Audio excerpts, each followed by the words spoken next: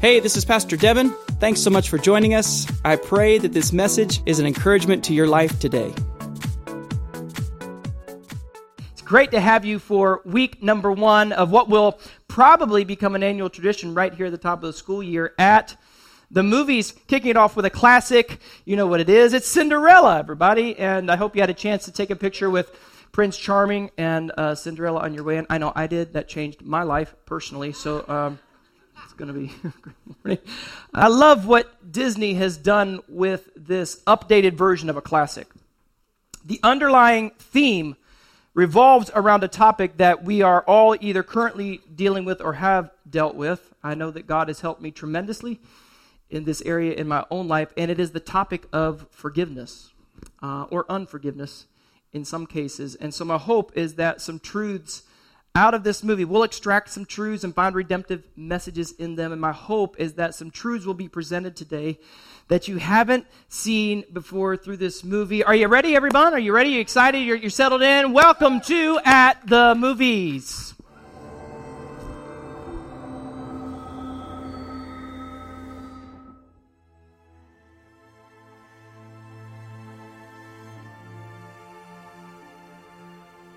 Time passed, and pain turned to memory.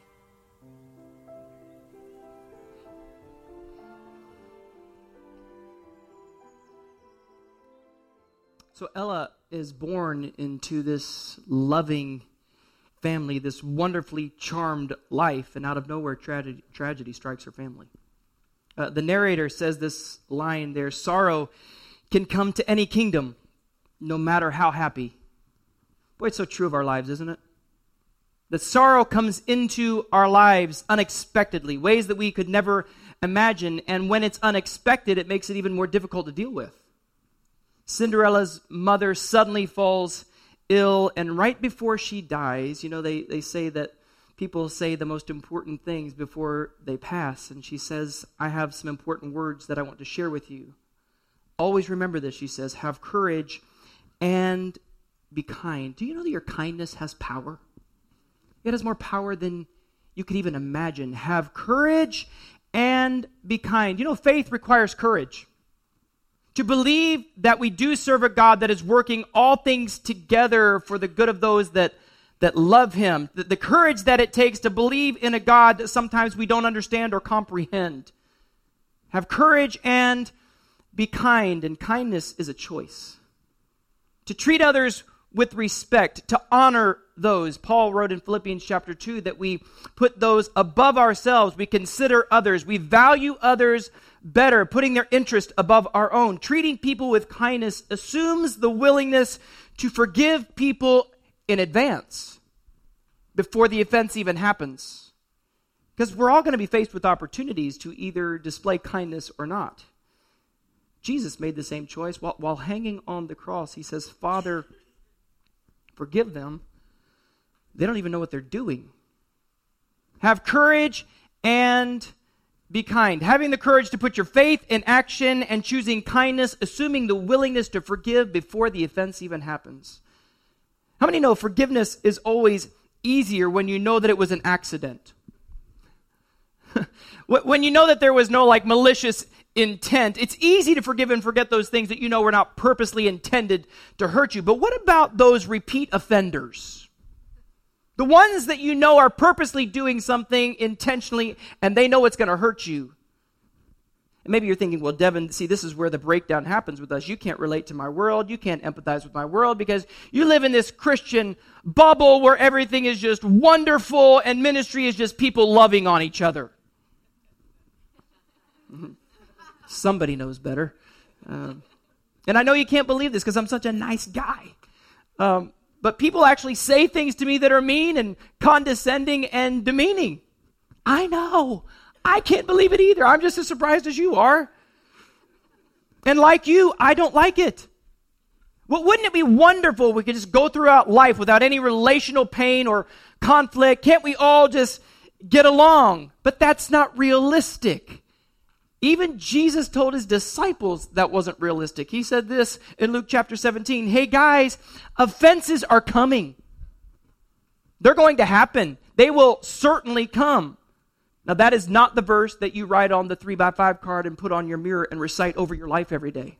Get ready. Offenses are coming. It's going to be an amazing day today. You don't embroider that on a pillow or put it on your refrigerator. No. But the truth is, hurts and disappointments and pains, it's not a matter of if, but when. But Devin, why could you be more positive? I'm positive. They're coming. Offenses are coming. Jesus said it. So it's not a matter of whether or not the offense is coming. It's not a matter of the offense. It's how you respond to the offense. You say, well, as long as I'm living right, people will treat me right, right? David said this in Psalm 34.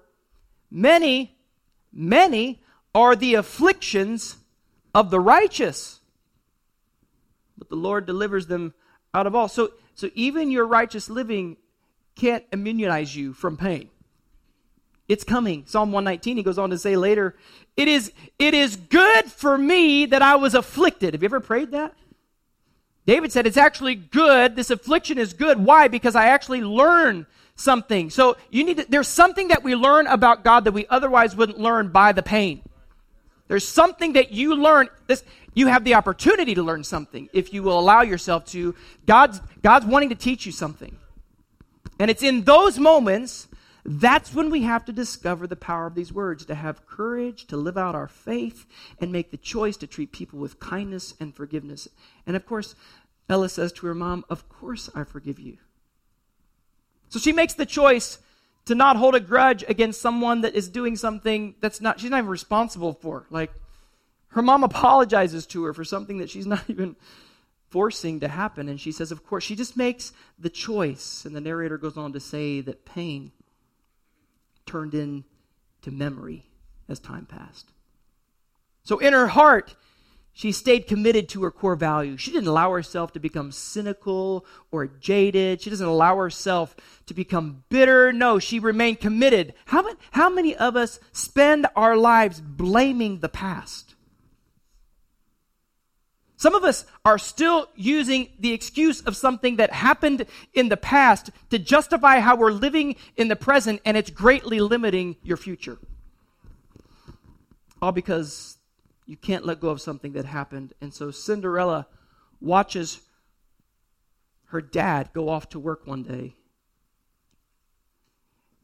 And he ends up marrying another woman.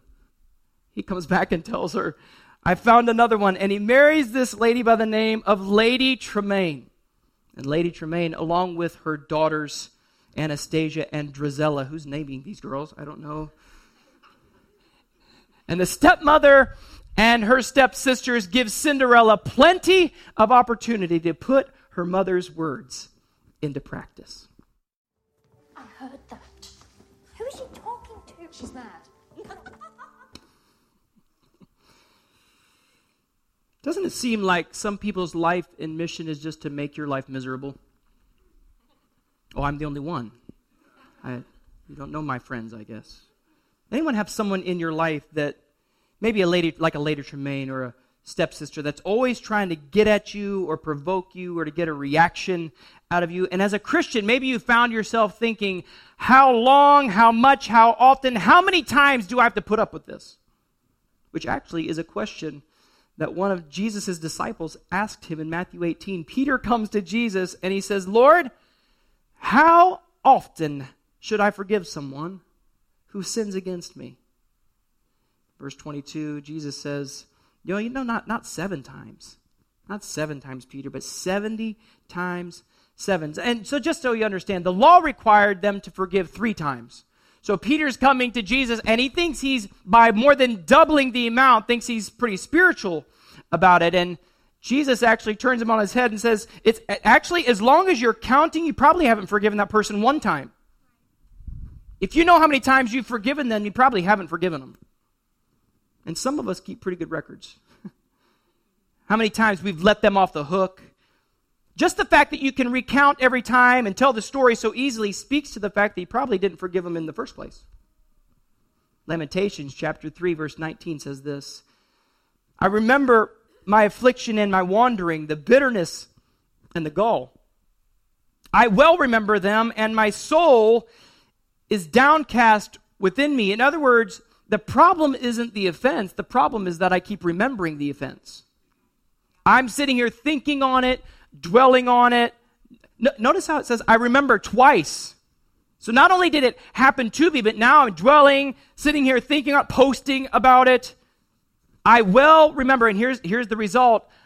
I'm depressed. My soul is downcast. And some of you not only remember your problems, but you well remember them. You could give me every detail, every date, every name, every session, every text, every comment. In fact, maybe you've saved some of the texts. And you sit and you dwell on these things. Well, no wonder you can't forgive them. You keep rehearsing the pain. What does it say in 1 Corinthians 13? That love actually keeps no record of wrongs. And some of us have a pretty good filing system of the records of wrongs that have been done to us. So Jesus is not saying literally 490 times. What he's saying is that forgiveness is actually an unending process. You think he's up there counting? How many are glad that Jesus doesn't have this counter on us? Aren't you thankful there's not a capacity or an expiration date to God's forgiveness towards us?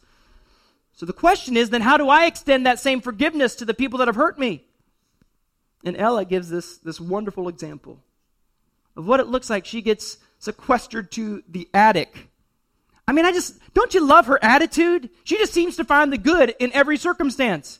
Even in the attic, she finds contentment, so much so, and I tend to agree with her, that she goes, how very pleasant, no cats. I know. Told you we were going to be extracting truth from these messages. I do think that's true. As the cats go out, the joy goes up. It's just amazing how that. Let's see him in there. Got a witness. So, here's what she realizes. In the midst of being sent to the attic and being mistreated and abused, here's what she realized. It doesn't matter where you are. It matters who you are, no matter where you are. It doesn't matter where you are. It matters who you are, no matter where you find yourself today. Attitude is crucial. Not just to your success, but leading a life of contentment and peace. Because if your contentment is based solely upon what's happening around you, all the external, can I just tell you, get ready to be unhappy. Why? Because happiness is built on all the external, but joy and peace are something much deeper than that, so much more internal. And maybe some of you don't like where you're at right now. In fact, maybe you find yourself growing increasingly impatient where you are right now. I love this quote from Joyce Meyer. She says that patience is not just an ability to wait, but patience is really how we behave while we're waiting. And you've been growing increasingly impatient, but how have you been behaving in the middle of your impatience?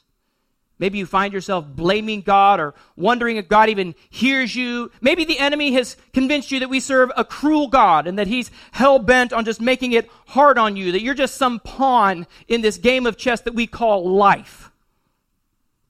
And you have a choice. It's called attitude. So let me say it this way. Obedience isn't just doing what God says, but it's doing what God says with the right attitude. Attitude matters. It's not just the obedience he's looking for. Parents, you can relate. How wonderful it is when your children honor you and obey you just out of a pure motive. Sure, I would love to do that. As opposed to when they technically do what you've asked them to do, but have a terrible attitude while they're doing it. Rolling their eyes, I've been stomping around. I'm going to let you know how miserable I am while I'm doing it. Aren't you happy now? I'm telling you, attitude matters. When the boss asks you to do that one thing that you hate to do, and the reason he knows you hate to do it is because you make such a big deal about it when he asks you to do it, and until you do it with a good attitude, do not expect to get the promotion and given the enjoyable tasks.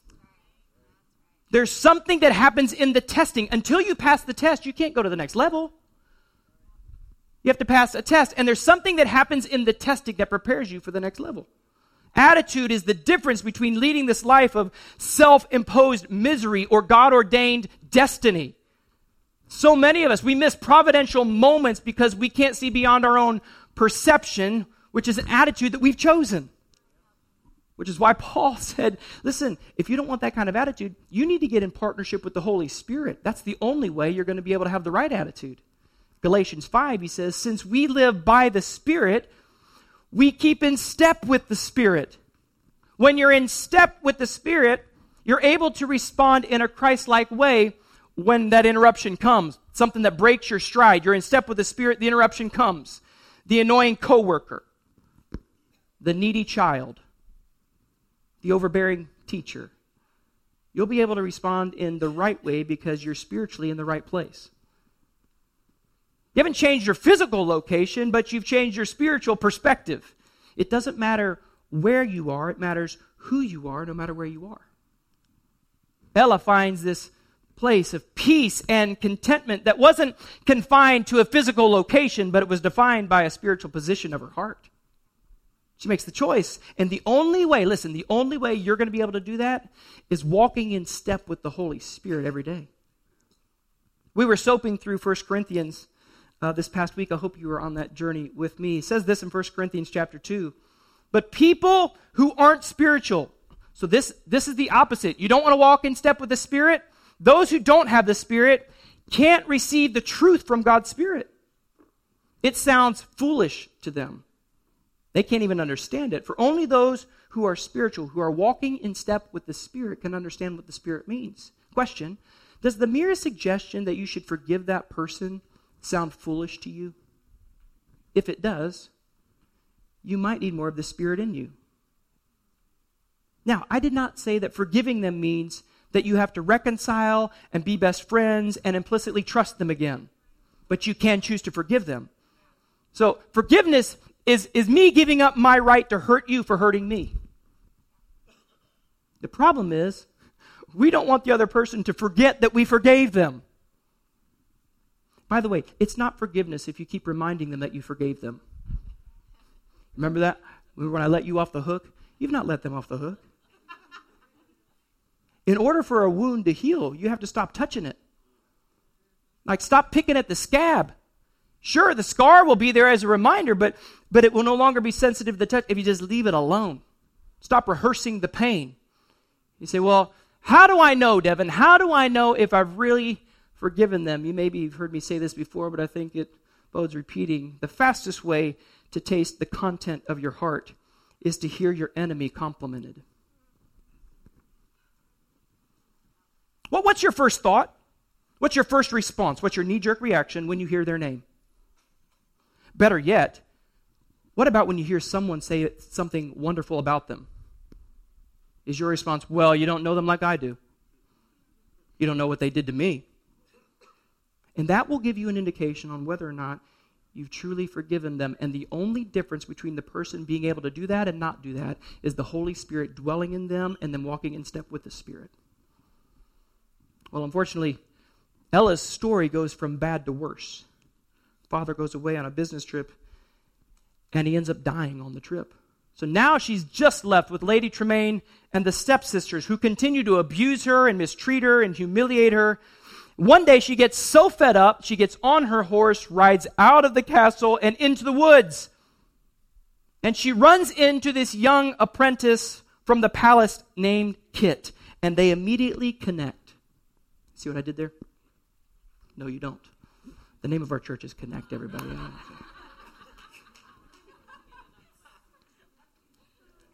Interestingly enough, listen, had her stepsisters and stepmother not been so cruel, she would never have taken a ride into the woods, and she would have never met this young man who she didn't even know was the prince. Well, how many of us can relate? The thing that we would have deemed as the greatest heartache, the greatest pain of our lives was the very thing that drove us to our Prince, Jesus. And we were mad at the pain, but the pain was actually driving us to what we needed. And their meeting there in the woods is suddenly interrupted, and they leave without being able to share who they really are. Soon after that, Kit's dad, the king, becomes ill, and he tells his son that he needs to find a bride. So Kit holds this ball and he opens it up to the entire kingdom, not just to the nobles, with the hopes that he will see this mystery girl that he ran into in the woods. And so they invite all the single ladies, they invite all of them to put a ring on it and do all that.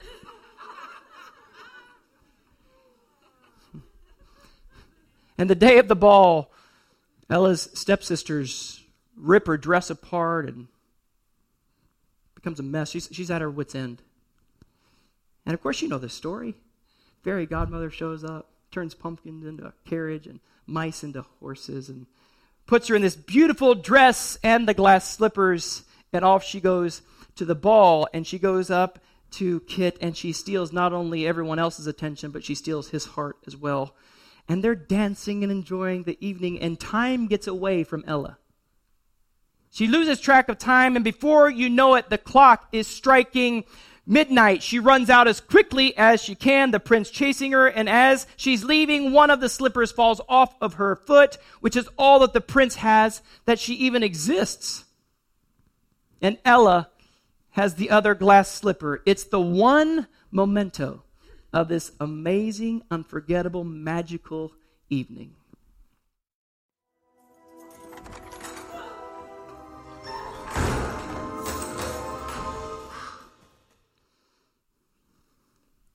I think it's important to note that all the reasons that Lady Tremaine give for living unhappily ever after were all blamed on other people and life circumstances. She never accepts the personal responsibility for her own joy. And Ella asks this question that I'm sure many of us have asked when someone hurts us. Why are you so cruel? You know, hurting people tend to hurt other people. And they identify themselves by their pain. Their whole identity is defined by their past hurts. And they live these closed off, bitter lives as a defense mechanism to protect themselves, to make themselves feel better about their reality and not deal with what's really going on. Hurting, unhappy people are also very critical people. They find it easy to focus on the negative, and they blame the world for their unfulfilled reality, constantly searching for something to find significance in and fulfillment in. And the truth is, the reality of your life will never change unless and until you get honest with what is the reality of your life. Which, by the way, you cannot do by yourself. You can't do that in isolation. To some degree, we all have a skewed perspective of our own reality, which is why it requires someone else that loves us to say, hey, this is actually your reality. This is actually what is happening. You may not see this, but this is glaringly obvious. This is a blind spot in your life. How many know it's always easier to see that in someone else than it is in yourself? They come along and they say, actually, your life isn't as bad as you perceive it to be. Which is why some of you need to go out and register to be a part of Guess Who's Coming to Dinner and start making some friends. You know who makes friends? Friendly people. Friends make friends. Well, I'm just waiting for them all to come to me. They're not going to. You're not friendly. Friends make friends. And it's a choice that you have to make instead of living in isolation to get a real perspective of your reality. To get honest with your reality, you need someone to help you. And Lady Tremaine, her inability, her unwillingness to deal with the responsibility of what led to her reality, to not deal with the bitterness in her life. It not only affected her and infected her, but everyone else around her. Which reminds me of a scripture in Hebrews, chapter 12. It says this, be careful that none of you fails to receive the grace which God gives.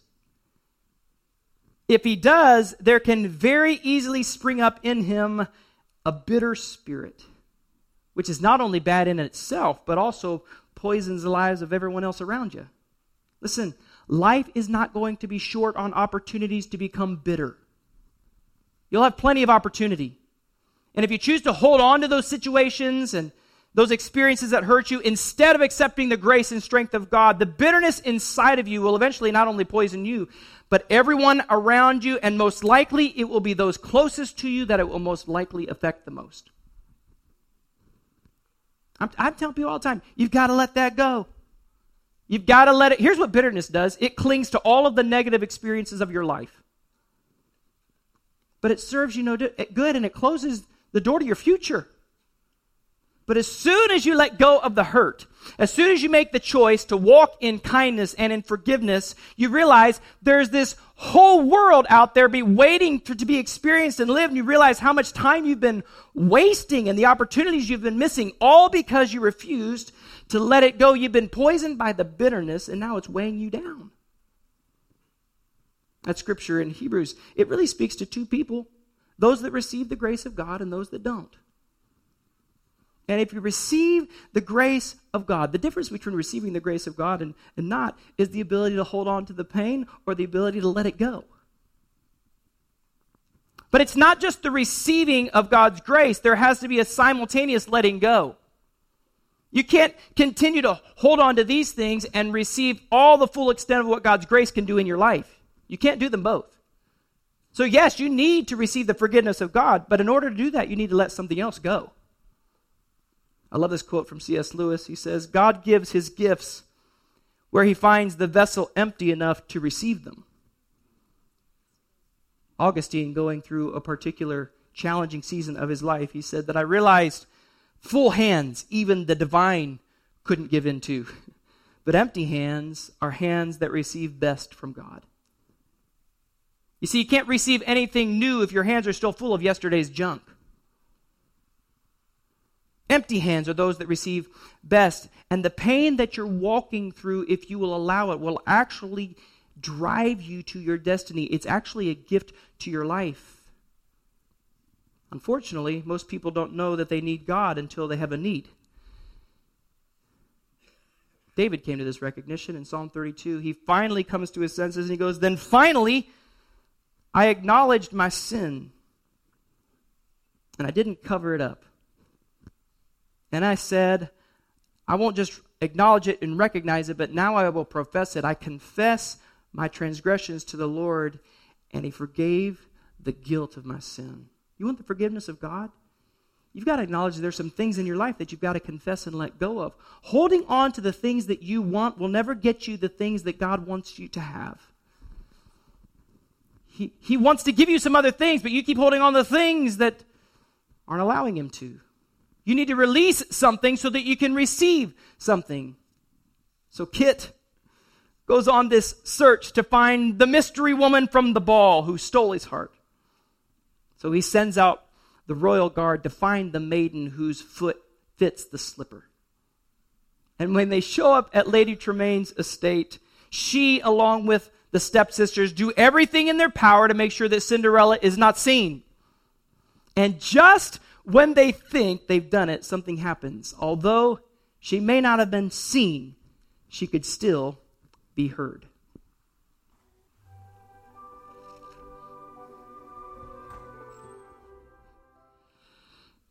You need to know that the enemy of your life will claim to be something in your life that he never was and never was meant to be. In fact, he'll try to convince you that your life is supposed to be in service to him. And in order to get to your destiny, it's going to require you to declare whose child you are and who you belong to.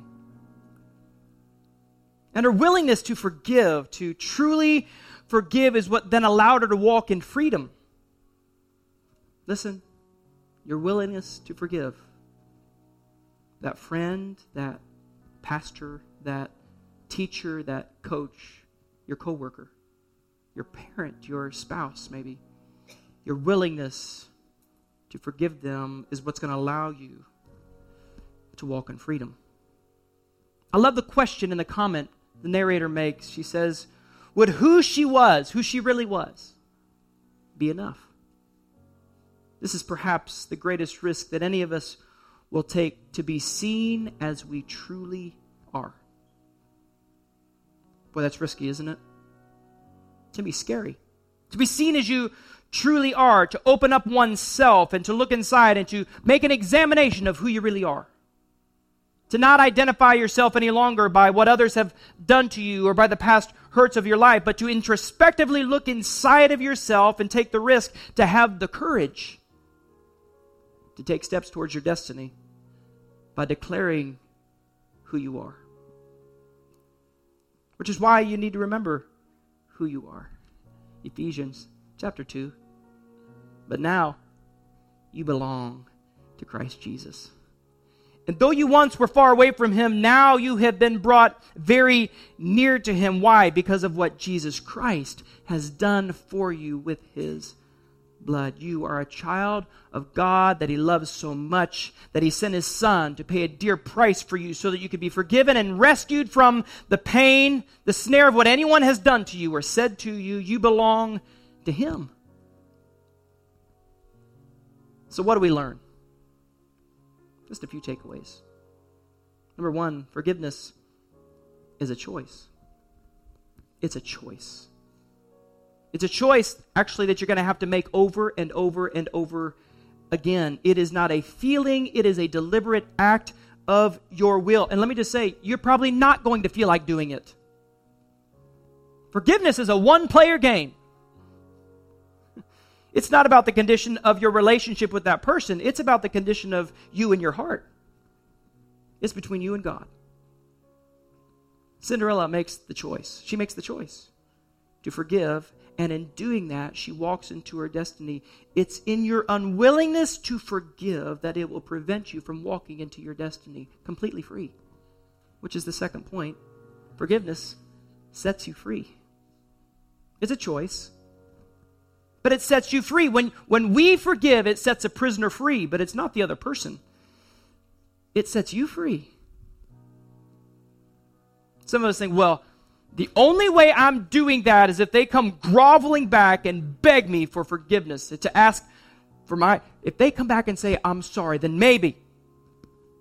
And if you do that, you will hold yourself hostage to the very person who hurt you in the first place. You've left it up to them now whether or not you can be free. Can I just forget what they did? Forget what they said. Stop remembering well all of the details. Stop touching the sketch. Leave it alone. And I get it. It's hard to forgive someone that's not sorry for what they've done. I get it. But forgiveness is learning to accept an apology that's never going to come. Otherwise, without forgiveness, life becomes this endless cycle of resentment and retaliation, and you never live at peace. Choosing to walk in forgiveness brings you freedom. In fact, you have the key to your own cell. Let yourself out. And finally, and this is the best news you hear all day, forgiveness is not only a choice and sets you free, but it's available to you. 1 John chapter 1. But if we walk in the light as he himself is in the light, we, don't miss this, we have fellowship one with another. So your decision to get honest and step out of the dark and into the light to be seen as you truly are, it has an impact not just on you, but on every relationship in your life. So let me say it this way. The closer you get to God and the closer you get to the truth, the better every relationship in your life will be. Because the forgiven forgive. Those that have been forgiven have the ability to forgive. It gives you the capacity to do it. You'll never have the capacity to forgive unless and until you fully experience the forgiveness of God. And he not only forgives us, but here's the next thing he does. Look, just a couple verses later in verse 9. But if we confess, if we get honest, he's faithful. He's just to forgive and to cleanse us. To clean us. He not only forgives, but he cleanses. Titus chapter 3.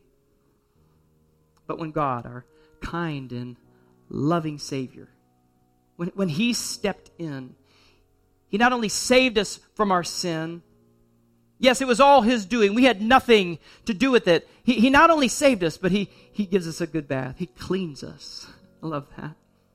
And we come out of it completely new. On the other side of it, washed inside and out by the Holy Spirit. Ella asks the prince this question. Maybe it's a question that you've asked God, and it's this. Will you really take me as I am? God, will you really take me as I am? Maybe you're convinced that God will not accept you in your current state, that you're too far gone. Listen to me. God takes you just as you are, friend. Here's the thing. He doesn't see you the way you see yourself. Broken, dirty and messed up and unworthy and unusable. No. He sees you as you could be. Hey, everybody, start seeing the world as it could be. Stop seeing it through the lens of your pain and through the filter of your past. See your life as it could be. God does, and you're his child, so why don't you start seeing yourself as he sees you? Because happily ever after actually is possible. If you'll have the courage to get honest, to be seen as you truly are, to acknowledge your sin, to confess it, to walk into the light, to put your faith in him and on him, not because of anything that you've done, but because of everything that he's done. And if you will do that, I promise you, he will be faithful. He will be just. He will be righteous. He will forgive you, and he will make you clean.